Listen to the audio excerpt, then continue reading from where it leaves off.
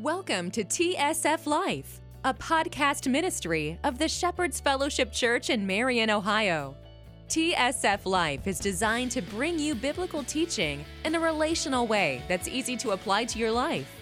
Let's join Pastor Tom Hypes as we dive into today's teaching.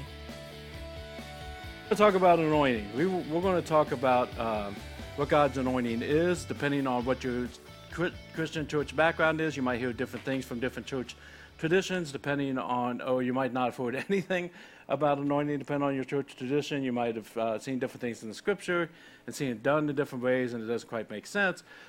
Basically, what I want to do is kind of strip all that away, like we do a lot of times, start from scratch, assuming we know nothing, and talk about the basics of what anointing is, how to receive anointing, and why it's so important in a Christian's life. So what we usually do, and I'm going to do again, is when we're talking about something like this, I want to give us some working definitions because we all define words differently. So let's figure out how we're going to start the definition today.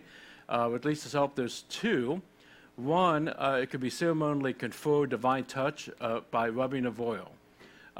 You're going to see this played out, again, different ways at different places. Here, there's times that if someone's being called to be an elder. I remember when Mike was ordained as a pastor, our worship pastor here. When we have those type of situations or a staff member, a lot of times we will have anointing oil on our hands, and we will lay hands on that person and pray over that person as a church to receive the anointing. Sometimes that's what that refers to. It can refer to baby dedications here. We are not a church that does baby baptisms. We do believe the scripture teaches that baptism is a personal choice after you accept Jesus as lead and forgive in your life to fulfill all righteousness. But we do see baby dedications in the scripture. And so there's been multiple times that we've had parents have a youngin'. It's not always is it a baby. Sometimes it's a toddler or someone that's a little bit older, and they're doing a little retrofit. And they'll come up, and we will do a dedication where the parents are dedicating themselves to raise the child in the faith. They're asking their family to dedicate themselves to helping, their church family to dedicate and helping. And with the oil on my hands, we will pray over the child and dedicate them to the Lord.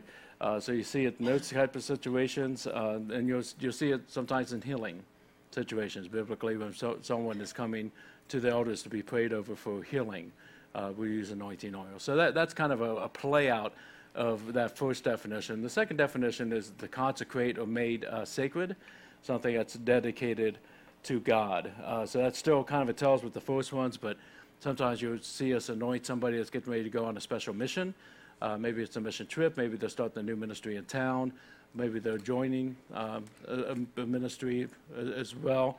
That just God's calling to something special or season. Sometimes we'll do things for a new season, like Mike was talking about, or what we're heading into. And sometimes you'll see it over buildings as well. Old Testament, that when they built the tent of meeting, talks about them anointing the tent and pouring oil over the tent to anoint it for its special purpose. Sometimes you see that a little bit more. Maybe someone gets a new house. I've been called several times, maybe something bad had happened in the house that they feel it's given it some spiritual stronghold. And they want to dedicate their house to the Lord, so we'll go over and pray together and anoint the house as well. So there's a lot of different ways that it plays up, but I don't know if it's necessarily something that we try to do in such a way where it's like the anointing. It's something that the Spirit's doing.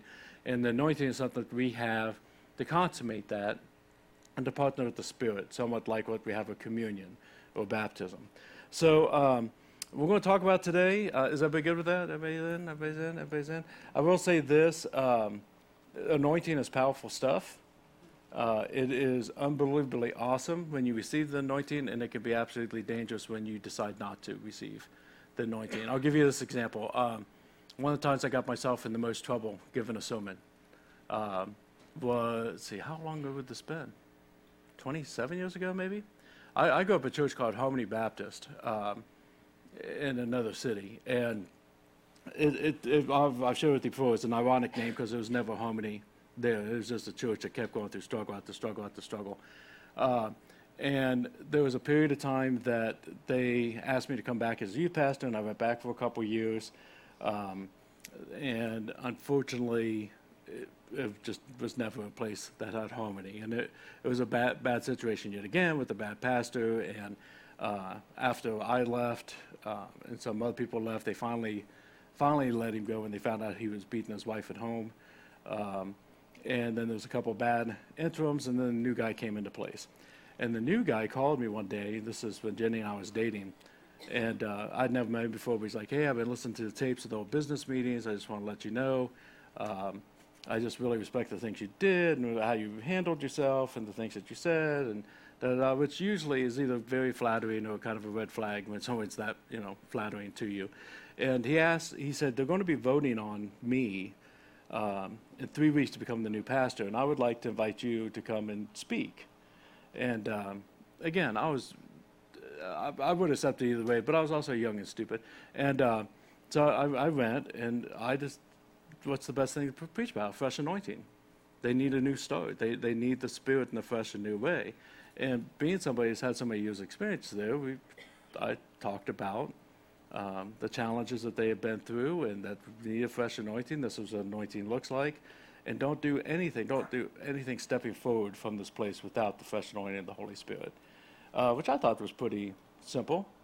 That shouldn't be too bad, should it? My mom was nervous, but Mom was always nervous because she was always afraid that people were going to lynch me sooner or later. And the guy got up and he walked out in the middle of it and angry, and they decided to vote against him, and he split the church in half and started a new church someplace else, and other people limped on some more. So if it goes bad, it can go bad. We're talking about powerful stuff. This isn't just some little simple Christian church thing. But when you lean into it, and I'll talk about what that could have looked like if they did, that can be quite beautiful, quite powerful. So are you sure you still want to go into it? Yeah. Are we still good? Okay, so let me give you a couple quick points. If I'm punchy today, I apologize. We had show choir yesterday all day.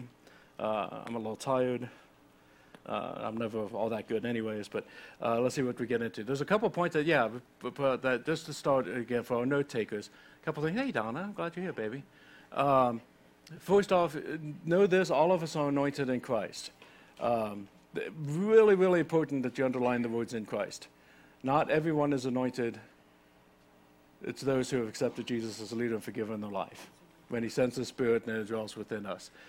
So if you've accepted Jesus as leader and forgiving your life by acknowledging with your mouth he's the Son of God and believing in your heart he died and rose again, and you're following him, then you're anointed. You have the Holy Spirit within you.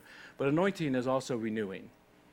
And the anointing is a constant renewal. It puts in mind, I remember the scripture, I'm not going to remember the reference off the top of my head, of the tree planted next to the stream. And that the tree is constantly being filled and nourished from the stream. That's kind of what we're looking at with anointing. So there could be anointing when you first come to Jesus as leader forgiving your life. There could be anointing for a special calling that he has on you for what's next, or the purpose he's created for. But there also could be an anointing because things have gotten dry and you need to plug back into the stream. So there's a lot of places where the anointing comes into. But I think to get a good overview of it, I always like looking in the scripture of someone going through it. And so I want to take you guys there. Again, there's Bibles around the room. If you need one, want to keep one, take one. Great. YouVersion's up and running, but we're going to 1 Samuel chapter 16. And we're going to look at an anointing, a particular type of anointing when it comes to the life of David. Now, for those who don't know much about David, he became king of Israel. He's an awesome story of highs and lows, mostly highs. But he was not the first king of Israel. Israel very badly wanted a king. God did not want to give them a king. He wanted them to trust him directly, but they were jealous of the other nations around them, so he finally gave them a king, and he anointed a guy named Saul through the prophet Samuel. And we'll talk about him a little bit at the end. But let's just say Saul was a train wreck, and people were having problems with Saul and concerns about Saul. And so at one point, God decides he's going to remove his anointing from Saul and anoint someone else. That's when it goes bad. That's when you're not leading an anointing, it goes to somebody else. And this is the person that God decides to Except Samuel, the prophet who he was working through, was very, very disappointed because he really thought Saul was going to be the real deal. And so he's grieving this move, and that's where we're going to pick it up in verse 1, now that Chuck got that out of his system. Bless you, Chuck. So, let's read a little. Let's see what we've got here. Verse 1 of chapter 16. The Lord said to Samuel, again, the prophet, "How long will you grieve over Saul, since I have rejected him from being king over Israel? Fill your horn with oil, and go. I will send you to Jesse the Bethlehemite, for I have provided for myself a king among his sons." And Samuel said, "How can I go? If Saul hears about it, he'll have me killed." And the Lord said, "Take a heifer with you, and say, I've come to sacrifice to the Lord. And invite Jesse to the sacrifice, and I will show you what you shall do. And you shall anoint for me him who I declare to you." Samuel did what the Lord commanded and came to Bethlehem. The elders of the city came to meet him, trembling, and said, "Do you come peaceably?" And he said, "Peaceably. I have come to sacrifice to the Lord. Consecrate yourselves and come with me to the sacrifice." So they're already nervous. The prophet of the Lord's coming, that something's not right. But he says, "I'm coming peaceably." And he consecrated Jesse and his sons and invited them to the sacrifice. So when they came, he looked at Eli. Remember, I go for a syllable, add the I. Eli, and thought, surely the Lord's anointed is before him, because he just looked the part. He's the Russell Crowe of the group, right? But the Lord said to Samuel, "Do not look on his appearance or on the height of his stature, because I have rejected him. For the Lord sees not as a man sees. Man looks on the outward appearance, but the Lord looks on the heart." I'm going to reread that again because somebody needs to hear that. Okay? For the Lord sees not as a man sees. Man looks on the outward appearance, but the Lord looks on your heart. Then Jesse called Abi and made him pass before Samuel. And he said, "Neither has the Lord chosen this one." Then Jesse made Shami pass by. And he said, "Neither has the Lord chosen this one." And Jesse made 7 of his sons pass before Samuel. And Samuel said to Jesse, "The Lord has not chosen these." Then Samuel said to Jesse, "Are you sure all your sons are here?" And he said, "There remains yet the youngest, but behold, he is keeping the sheep." And Samuel said to Jesse, "Send and get him, for we will not sit down until he comes here." And he sent, and he brought David in. Now he was ruddy and had beautiful eyes and was handsome. And the Lord said, "Arise, anoint him, for this is he."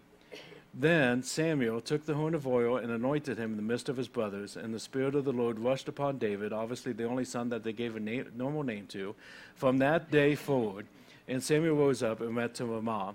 So again, Samuel, not even being considered a possibility by his own father, is the one that God is looking for. So when we look at this, again, going back to our note takers, I'll give you a couple things that stand out when it comes to anointing. The first thing is when someone's anointed, they're set apart. They are set apart.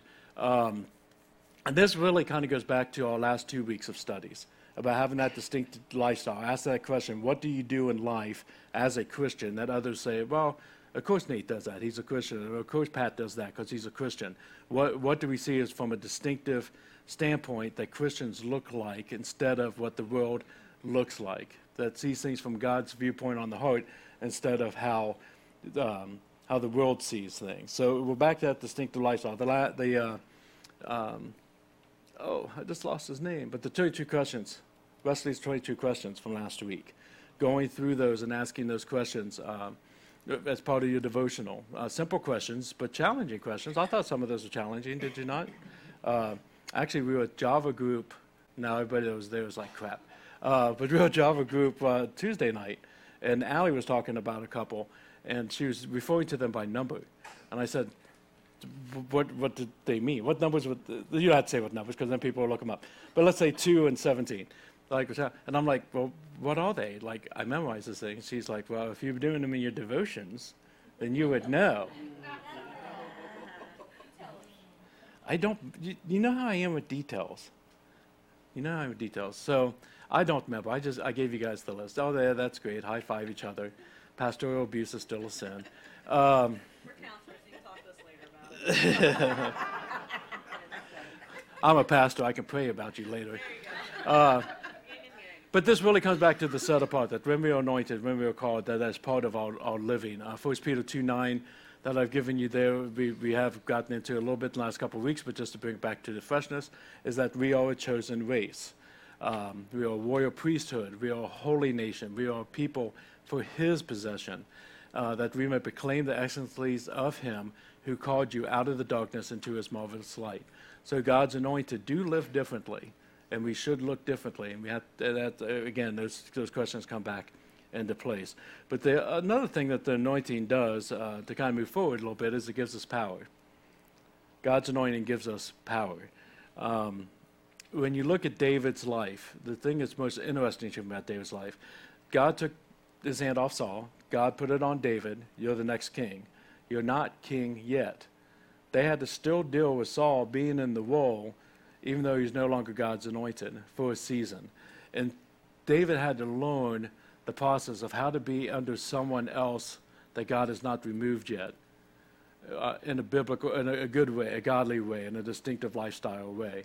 And he needed power for that. It got so bad that, again, Saul was trying to kill David. He was chasing David down. He had to go into exile. There was a lot of challenge that he needed God's power for, and it didn't stop and he became king. If you go over to Psalms 18, we've got there, because I'm going to read a little bit of this. And you don't need to keep your place in 1 Samuel. We'll just kind of keep going through here. But Psalm 18 is one that was written by David. David didn't write all the Psalms, but he wrote many of them. And this particular moment where we find David is king, but he has another nation coming against the Israelites, which is pretty common. Israel is always under attack. So he's got outside forces coming to attack. And then he's also received information about an inside mutiny that has started when he writes this psalm. So he's facing danger from outside and inside.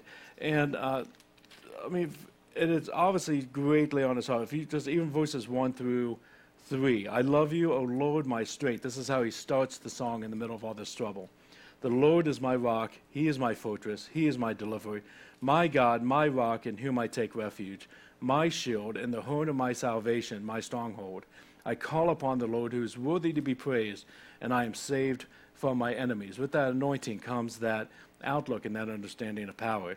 If we continue over verse 31, I'm going to read a good chunk of this because I think his writing is beautiful, especially when you remember the place that he is sitting and the struggles and the circumstances that surround him. For who is God but the Lord? And who is a rock except for our God? The God who equipped me with strength and made my way blameless. He made my feet like the feet of a deer and set me secure on the heights. He trains my hands for war, so that my arms can bend a bow of bronze. You have given me the shield of your salvation, and your right hand supported me, and your gentleness made me great.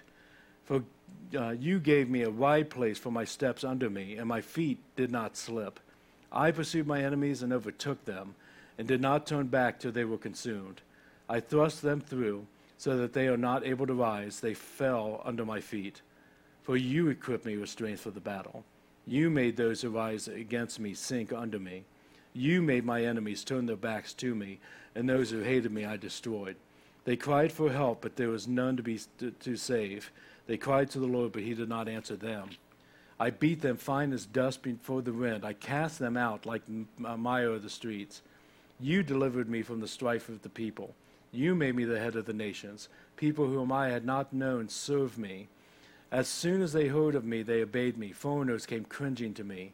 Foreigners lost, and they came trembling out of their fortresses. The Lord lives, and blessed be my rock, and exalted be the God of my salvation, the God who gave me vengeance and subdued peoples under me, who rescued me from my enemies. Yes, you exalted me above those who rose against me. You delivered me from the man of violence. For this I will praise you, O Lord, among the nations, and sing to your name.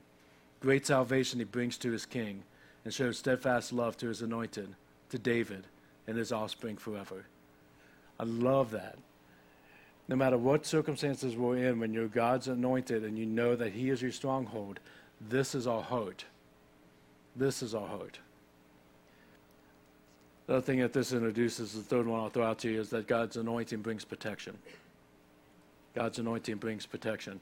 As in many things that are sacred sentiments to us, they started in another way and then they've been fulfilled in God's ways. For instance, again, communion is the Christ fulfilled aspect of the Lord's Supper. Of the Passover meal, and it's become the Lord's Supper. the washing ceremonies of the Jewish nation being fulfilled into baptism in Jesus Christ. The anointing with oil is older than that, but nonetheless comes from a metaphor that lets us connect to the Holy Spirit. Anointing originally came from how shepherds took care of sheep. That metaphor comes up a lot, obviously, but one of the things that they had with sheep, when you look in the very early Old Testament days, in that culture, in that time, sheep were dirty. And because of that, they would often attract flies, mites, fleas, different types of insects. And if those different types of insects that were smaller burrowed into their skin, it would bring health issues. And if they burrowed into their ears deep enough, it would kill the sheep. And so what the shepherd would do, has anybody ever seen a video of this, like in a previous Bible study or anything? It's kind of weird looking. Because they pour oil over their head, and the oil is like a really thick oil. So it's better to almost vision it like they just pour a big old can of honey over a sheep's head, and it goes over their ears and their face and everything. Then they just leave it. It just looks weird. But the reason for it is for when the mites and the animal, the different things come, they can't get to the sheep anymore. They just fall right off. That is the original picture of what anointing came from, is that we're anointed with oil oftentimes on the head for that reason, for his protection and for the things that he does for us. I'll give you a couple scriptures to go along with that. The first one being, what have we got first? 1 Thessalonians 3:3, but the Lord is faithful. He will establish you and guard you against the evil one. That's part of the anointing, part of God's protection over us. 2 Thessalonians 3:3, I'm buying time so people can write it down. People are still looking up, they're still looking down. Okay, everybody's good, there we go. Right, too long. Next one, Proverbs 18:10. Oh, Lisa lost patience before I did. The name of the Lord is a strong tower. The righteous man, righteous woman, runs into it and is safe, as part of God's anointing in our lives as well. There really is a beauty to the anointing when we receive it. I wonder, and have often wondered, because the pastor I was talking about at Harmony, I still know who he is today. I didn't know him well then, but he had issues. He still has issues. The church plant that he did not last long, unfortunately, and I say unfortunately because people get hurt by that. But I wonder often if on that Sunday, if instead of walking out, he got up and came to the altar to receive God's anointing, what things would have looked like next. As I tell you, I know the elders would come with him because the elders did come without him. I would tell you other people in the church would have come with him because they came without him. But how changed would he have been and the church have been as they said, whatever it looks like, we just want God's anointing, instead of trying to protect their own status quo or their own comfortability. Would have been greatly, greatly different. Same thing with Saul. If you look at Saul, you can look at it a little bit later if you want to. I'll give you the first verse of chapter 10 from 1 Samuel. This is before, again, David, when Saul was anointed. Samuel took a flask of oil and put it on Saul's head and kissed him and said, "Has not the Lord anointed you to be prince over his people Israel? And you shall reign over the people of the Lord, and you shall save them from the hand of the surrounding enemies. And this shall be a sign to you that the Lord has anointed you to be prince over his heritage." He received the anointing, but he did not stay with the Lord and lost that anointing, lost his hand from being on him. And they had signs of it. It's really kind of interesting. If you get time at home, read the rest of chapter 10. Because Saul, he stood out to everybody because he was a head taller than everybody else. Like when he stood, he was just this massive guy. And everybody thought, well, that's what a king should look like, right? Because people were looking at it not like how God looks at things. But they had a sign, and this is still one of the funniest stories in the Bible to me. Not the funniest, but one of the funniest, is that they went to make Saul king, and they had a big ceremony, and people came from all over, right, to be there. And so they literally intended, it shows this picture, there's the prophet and tons and tons of people, and they're all traveled. He says, "I present to you your king," this is Tom's version of it, and no one could find him. He was nowhere to be found. Like it's one of those things that you see in a movie. Like, where are they? Where are they? Where'd they go? Where'd they go? And they couldn't find him. And then finally, literally, it says, the Lord said, so I don't know if he said it to Samuel, if it came out of clouds, or I'm assuming he said to Samuel, he's hiding amongst the luggage. That's it. Like, all the luggage that everybody brought with them for the travels over here, he's hiding in the luggage because he's too scared to come out. And they had to go get him and drag him up to make him king. I still think that's funny, especially when he's bigger than anybody else. But that's what happens when you don't receive, when he invites you to have the anointing. If you were blessed by today's teaching, we hope you return for our next podcast. Or, better yet, stop by the Shepherd's Fellowship any Sunday morning to join us live. You can learn more about the church by calling 740-382-3500 or check us out online by going to tsflife.com. That's tsflife.com. You can also support the ministry of TSF Life by donating at our church website or sending support to the Shepherd's Fellowship, 1647 Marion Marysville Road, Marion, Ohio, 43302. Thank you for spending your time with us today, and we look forward to seeing you soon. Be blessed.